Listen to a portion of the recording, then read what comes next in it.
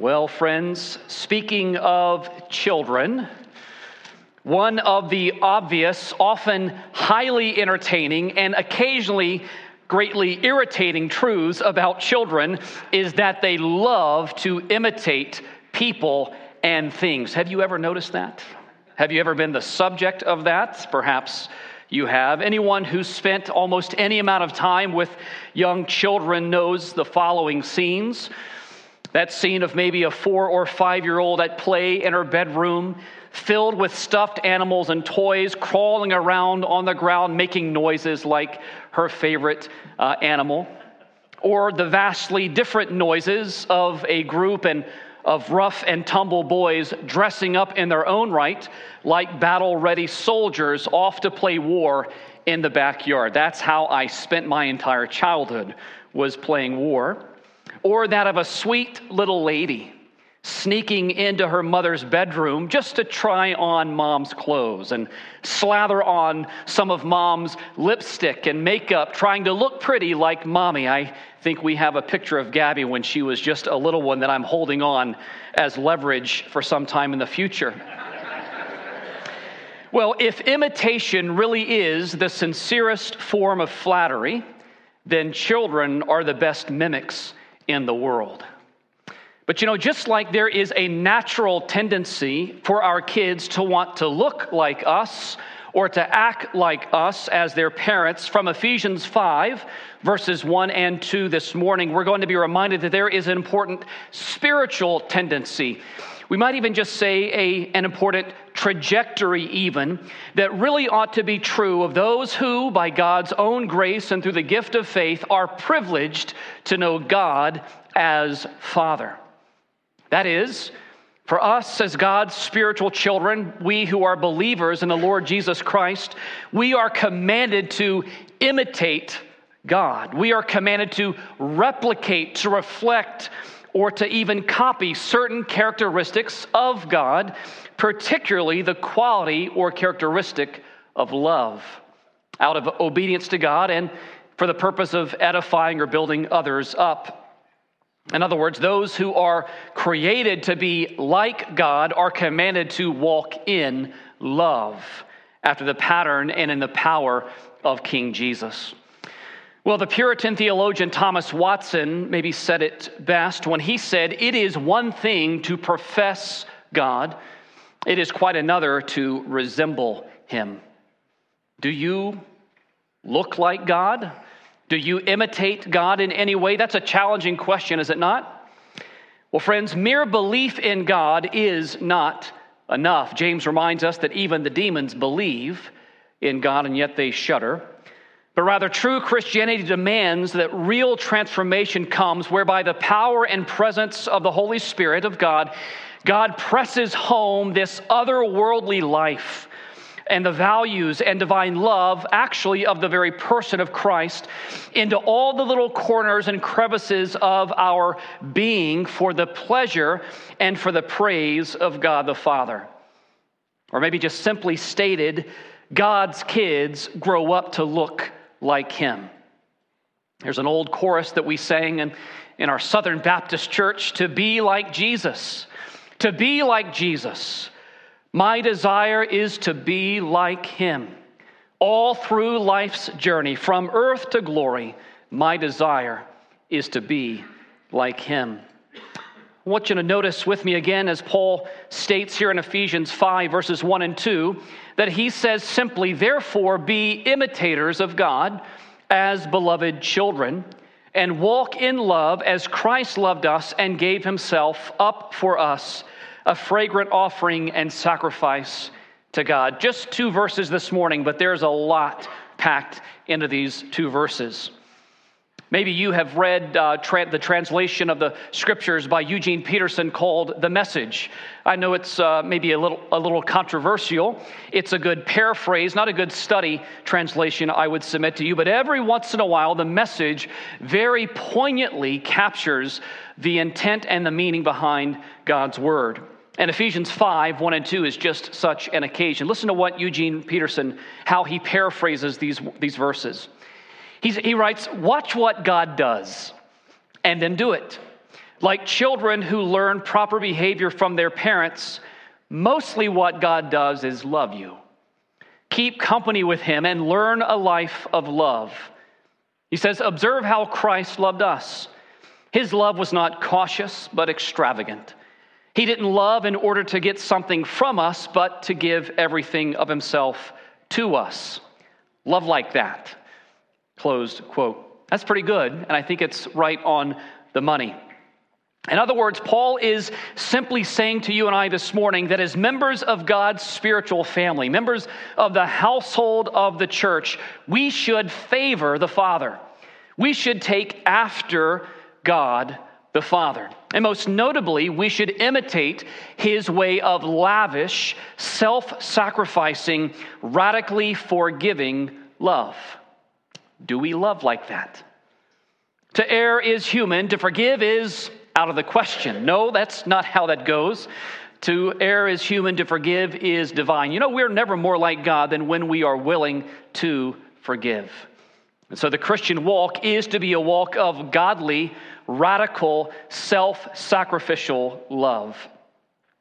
So, in terms of an outline, briefly this morning before we unpack each of these 4 points, I want you to see in Ephesians 5:1, there are really 2 halves to that verse. On the one hand, we have simply a straightforward command, that is, be imitators of God. It's not a suggestion, it's not an aspiration, it is a direct command to Christians. This command is then followed or accompanied by a condition. That's the second point that we'll look at this morning. The command, be imitators of God. The condition, as beloved children. And we'll unpack why that must be the case. Then in Ephesians 5:2, there are likewise 2 additional points. We see there is a clarification, a command, a condition, and then thirdly, a clarification, that is, and walk in love. What does it mean to imitate God the Father? Well, it means for us to walk in love. And this is followed by a supreme example or demonstration, which is the very love of Christ for us, as Christ loved us and gave himself up for us, a fragrant offering and sacrifice to God. So that's our roadmap for the next few minutes this morning together. So first, the command. In case anybody is confused, it's very straightforward, though not a little bit daunting. Be imitators of God. How'd you do with that this week, friends? Everybody doing okay? Imitating God throughout the week? Well, again, notice the word therefore at the beginning of chapter 5, verse 1. Therefore, be imitators of God. That therefore is put there for a reason, right? It links us back, it points us back, particularly to what Paul had just said. He could have said something like, so then, or now on account of this, or in light of this important fact, you should.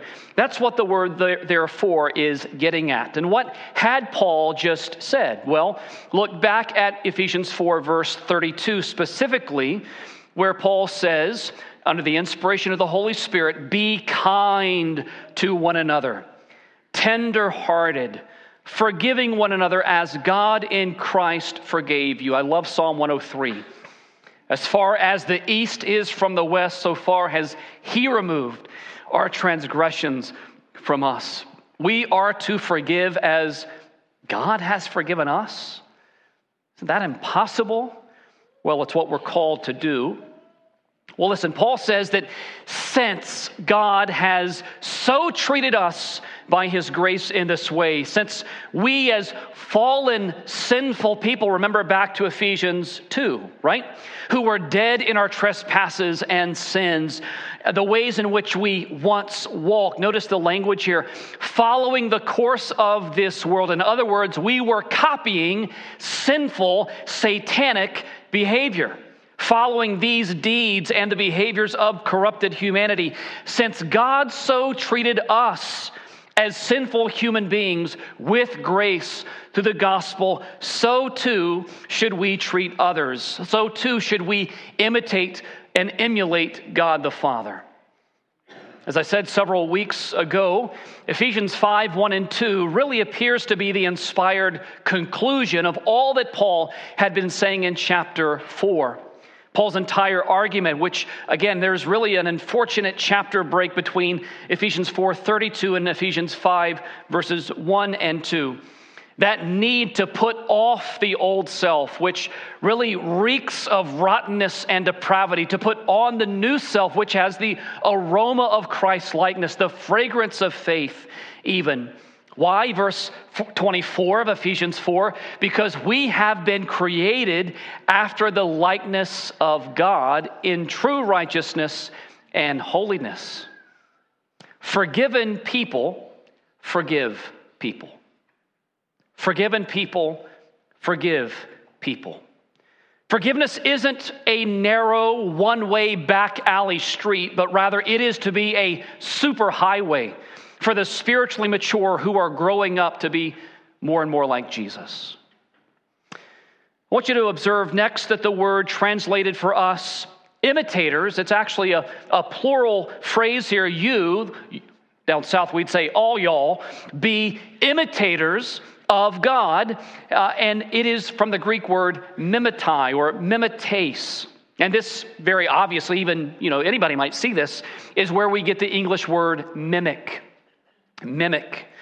In essence, what the Apostle Paul is saying is, hey, guys, you who have been called of God in election, and you who have been cleansed by God through the redemption that comes in Christ Jesus, and you who have been and are being changed forever by the presence of God through the Holy Spirit, you are now called to copy God, to imitate God the Father by His own Spirit. Listen to me. If you want to be with God in the future, and who doesn't want to be with God in the future, then you must walk with God in the present. In the present. If you want to be with God, you must become like God. Now, by the way, this particular Greek word, mimetai, again, is used, interestingly, only 7 times in the New Testament. And only once is it used in reference to imitating God the Father, and that's right here in Ephesians 5, verse 1. The other 6 times, I think they're listed for you on the screen behind me, they mostly are Paul saying, friends, imitate me. Copy my life. My life is to be a facsimile of faith for you as Christ's disciples. On a couple of instances, Paul is saying, be imitators of churches or Christian groups. Let me give you just a couple of these as examples. 1 Thessalonians chapter 1, verses 6 and 7 says this. Paul says, and you became imitators of us and of the Lord, for you received the word in much affliction with the joy of the Holy Spirit, so that you became an example. Notice that they imitated Paul so that they became a copy to all the believers in Macedonia and in Achaia. And the only other instance of this word found in 1 Thessalonians chapter 2, verse 14, Paul commends the church for imitating the godly character of other faithful congregations. I would pray for our congregation to be a model congregation, that other Christian groups, other churches in this community might say, we want to glorify God as Trinity Bible Fellowship Church is glorifying God. 1 Thessalonians 2:14, Paul says, for you, brothers, became imitators of the churches of God in Christ Jesus that are in Judea. For you suffered the same things from your own countrymen as they did from the Jews. The point simply is this, that Christians are to be copycats. You know, as I grew up the second of 4 boys, and I hated it when they copied me. I hated it. But as Christians, we are to copy Jesus. We are to copy faithfulness. That is, we are to be like God in our actions and in our attitudes, and maybe most clearly in our willingness to forgive others when they sin against us. But this poses an obvious and enormous problem. Anybody see the problem? How on earth can sinful, fallen human beings, yeah, that's us, right? How can fallen, sinful beings ever possibly hope to imitate a perfect God? Have you struggled with this? Boy, I know that I have. Do you remember what Jesus says in Matthew 5, the Sermon on the Mount, verse 48? He actually says, "You therefore be perfect as your heavenly Father is perfect." How many of you had a perfect week this week? How are we to measure up to this particular standard and live up to this particular command? Was Jesus just pulling our leg? Or maybe worse, demanding the impossible with such language in the Sermon on the Mount? Be ye perfect as your heavenly Father is perfect. Again, how can mere broken sinners, which we all are, ever hope to imitate a holy and sovereign God? Well, that brings us to point number 2. After the command, we have the condition. As beloved children, new life is required. One author aptly said, "I look at this command, verse 1, and I see real problems. Humans can never perfectly imitate God in all ways. God is perfect, man is flawed. God is omnipotent, man is weak. God is all-knowing, and man is often foolish. God is omnipresent, man is limited and finite. God is purely good, and man is radically depraved. God is spirit, man is flesh. God is eternal, man is temporal. God is heavenly, man is earthly. God is holy, man is sinful." Closed quote. In other words, we couldn't be more unlike God if we tried, friends. Sinful creatures becoming like a sovereign creator is a lot like me saying, "I want to become the greatest quarterback in NFL history." Fat chance. Is that just wishful thinking? Well, for me and athletics, it absolutely is. Just come watch the church softball game this afternoon. But when it comes to this particular point, God is not commanding what he will not allow. See, the initial command to be imitators of God comes with an important and amazing qualifying condition, namely that we must be the Lord's beloved child.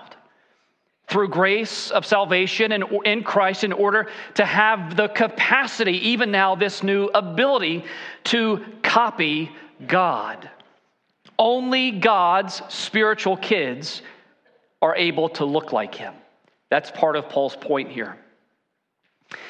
One commentator, and I forget who said this, noted that Ephesians 5:1 is actually the perfect parallel or a complement to Ephesians 1:5.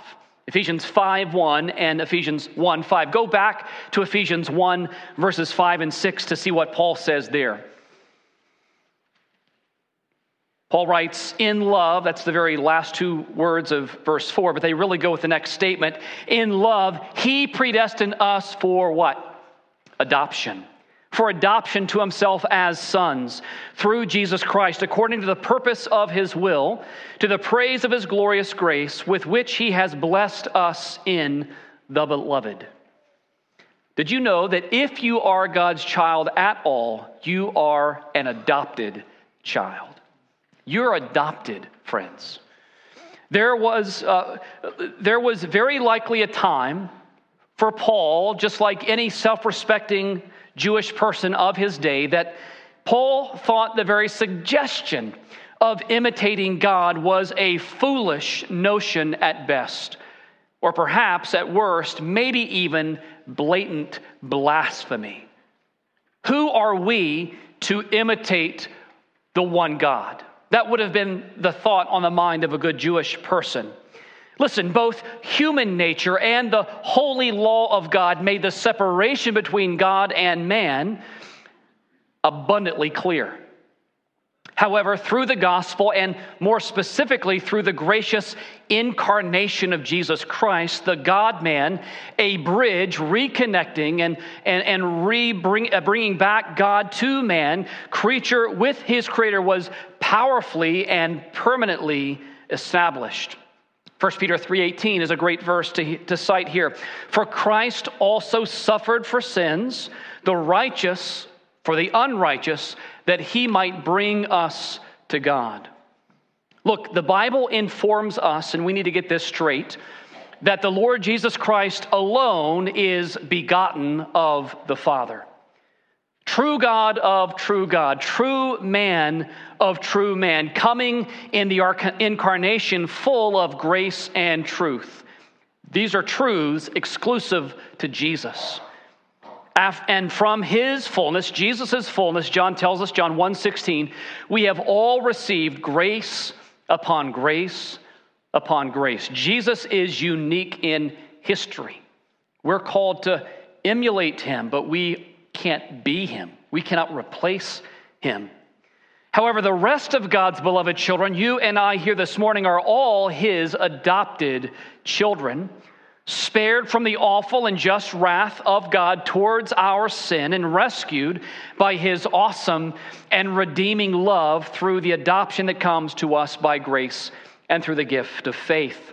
Here I think of John chapter 1, verses 11 and 12, and verse 13 as well, where it says, Jesus, he came to his own, and his own people did not receive him. But to all who did receive him, who believed in his name, he gave the right to become children of God, who were born not of blood, nor of the will of the flesh, nor of the will of man, but of God. In other words, how do we get into this spiritual family? We don't press our way in. We are brought in by grace. Or again, as John writes elsewhere, 1 John 3, verses 1 to 3, see what kind of love the Father has lavished on us, that we should be called children of God. And so we are. The reason the world does not know us, you could maybe translate that, the reason the world does not recognize us is that it did not know him. Beloved, we are God's children now. And what we will be has not yet appeared, but we know that when he appears, we shall be like him, because we shall see him as he is. And everyone who thus hopes in him purifies himself as he is pure. The author of the classic book, Knowing God, is a man by the name of J.I. Packer. Maybe some of you have read that book. He was once asked, what is a Christian? To which he replied, quote, this question may be answered in one of several ways, but the richest answer that I know is to sum it up this way: a Christian is one who has God as Father. You may sum up the whole of the New Testament if you describe it as the knowledge of God as one's holy Father through faith in Jesus Christ, his Son. Church, listen. A Christian then is someone who has been rescued, who has been redeemed, who's been reconciled and adopted and loved and sealed by the Father through faith in Christ the Son by the power and working of the Holy Spirit. Is that your experience? Do you know God as Father intimately and personally this morning? Well, listen. The precondition to perform this command, which is to imitate God, is that we are his beloved children through faith in the gospel. In other words, instantly, upon our entrance into God's spiritual family through repentance of sin and trust in Christ, we are told that the very presence and power of God invades, fills, and overflows into our hearts, thus producing the quality of fruit and the kind of spiritual life which is fully and perfectly pleasing to God. But this very power is outside of us. That is to say, we are dependent on Jesus to become like Jesus. Paul says it this way in Galatians 2, verses 19 and 20. For through the law I died to the law, so that I might live to God. I have been crucified with Christ. It is no longer I who live, but Christ who lives in me.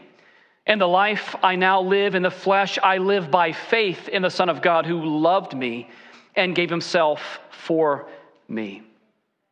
Do you walk around like a poor, broken down Christian? Listen to what 2 Peter chapter 1 says to you. 2 Peter 1 verse 3 and following says, his divine power has granted to us all things that pertain to life and godliness through the knowledge of him who called us to his own glory and excellence, by which he has granted to us his precious and very great promises. Notice why. So that through them you may become partakers of the divine nature, having escaped from the corruption that is in the world because of sinful desire. For this very reason, make every effort to supplement your faith with virtue, and virtue with knowledge, and knowledge with self-control, and self-control with steadfastness, and steadfastness with godliness, and godliness with brotherly affection, and brotherly affection with love. For if these qualities are yours and are increasing, they keep you from becoming ineffective or unfruitful in the knowledge of our Lord Jesus Christ. We are not poor. We are powerful in the Spirit. The same writer, Peter, reinforces this vital spiritual law in 1 Peter chapter 1, verses 13 to 16. Listen to these words.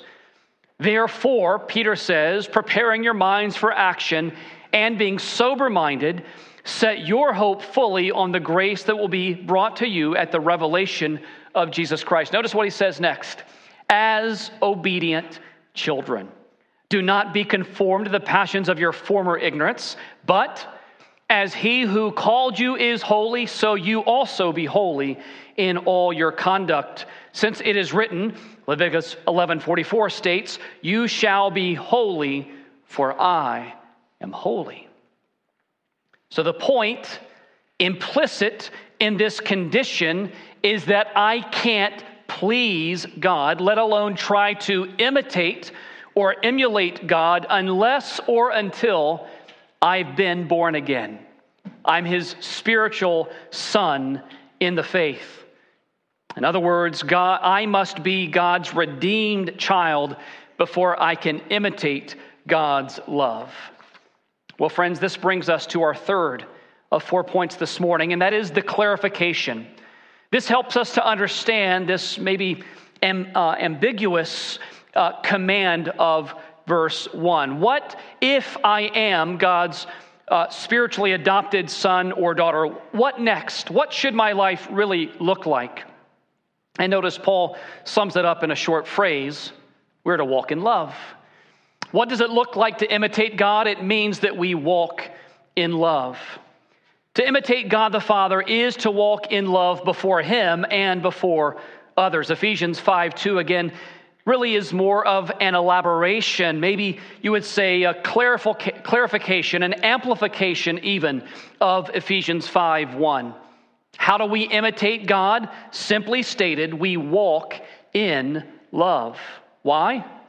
Because 1 John tells us that God himself is love. And if we're to look like God, our life is to reflect his love. Well, I think here is about as good a time as any for us to consider that there really are certain limitations to copying or imitating God. Does Paul mean that we are to copy or imitate God in every way, in every attribute that God has? And by the way, this is a good commercial for our summer Sunday school class. Today, Pastor Jerry will kick off our summer Sunday school for adults on the attributes of God. Are we really supposed to imitate every particular attribute that we're going to survey this summer? I don't think so. There are big, cosmic, divinely important limitations or distinctions on what this verse means and what it doesn't mean in imitating God. Ephesians 5:1 and 2 is not saying that as God's spiritual kids, we become divine, that we actually become like God all the way and in every way. That is a misunderstanding of this verse.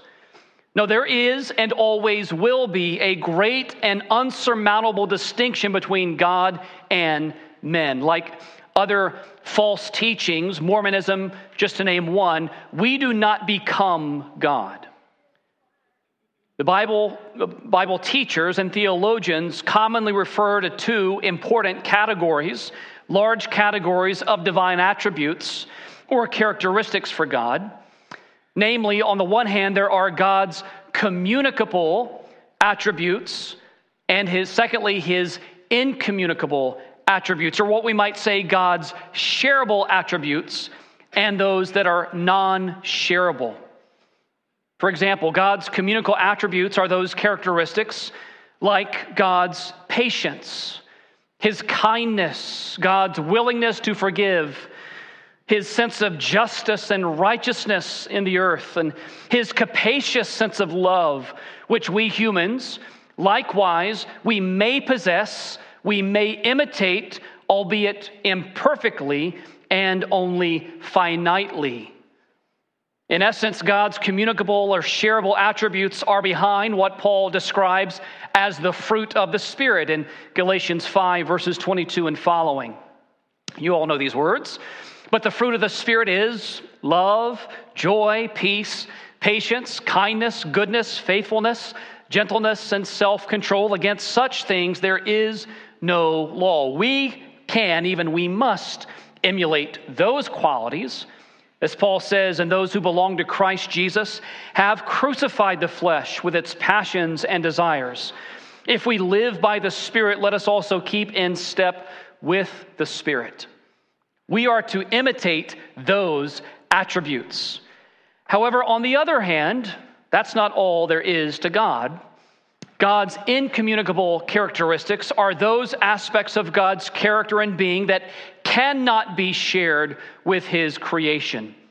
For instance, Paul is not commanding us to imitate God's omniscience, the fact that He knows everything, or His omnipresence, that He's everywhere at once, or His omnipotence, that He is all-powerful. We cannot imitate, nor are we called to imitate that. The Christian could not possibly be called to imitate God's sovereignty, or His transcendence, or the fact that God is immutable, that is unchanging, or even God's self-existence. You're off the hook. You're not called to imitate those things. These characteristics are exclusive. They are unique to God Himself. And so the important distinction, again, what I call this morning the clarification, that I think Paul makes here in this parallel statement in verse 2 is that, firstly, because Christians are right now God's children, through the gospel we are new creations, created after the likeness of God in true righteousness and holiness, and because we have the indwelling power and presence of the Holy Spirit in our lives, then there are specific qualities, attributes, and characteristics that resemble God, which we are commanded to emulate and imitate today. And chief among these communicable attributes is that of walking in love. Because God is love, because God is greatly loving and gracious, even to the most undeserving of creatures like me and like you, we are called to walk in love. Love really is the birthmark of believing in Jesus. One of the clearest admonitions of walking in love is found over in 1 John chapter 4. This is a passage that maybe many of you are thinking about this morning. 1 John 4 verse 7 says simply, "Beloved, let us love one another, for love is from God, and whoever loves has been born of God and knows God. Anyone who does not love does not know God, because God is love." Verse 9, "In this the love of God was made manifest among us, that God sent His only Son into the world, so that we might live through Him. In this is love, not that we have loved God, but that He loved us and sent His Son to be the propitiation for our sins. Beloved, if God so loved us, we also ought to love one another. No one has ever seen God, but if we love one another, God abides in us, and His love is perfected in us." So Paul is being very clear. We are called to reflect or even copy or imitate God, but particularly we are called to imitate His love. His love. And that brings us to our fourth and final point this morning, which I'm calling the illustration. We've had a command. We've had the condition, we've had this clarification, and now we find the demonstration or the illustration of this profound love. The second clause of verse 2, as Christ loved us and gave himself up for us, a fragrant offering and sacrifice to God. Church, the cross of Jesus stands at the epicenter of our existence. Bloodied and yet beautiful, gruesome and yet utterly glorious stands Calvary. At the cross, the wrath of a righteous judge was perfectly displayed in holy harmony with the love of a forgiving Father at the cross. And by this one sacrifice, Jesus Christ our Lord has forgiven not just part, not just some, but all our sins, and brought us together into the one glorious household of the holy God. As Peter says, by his wounds we've been healed.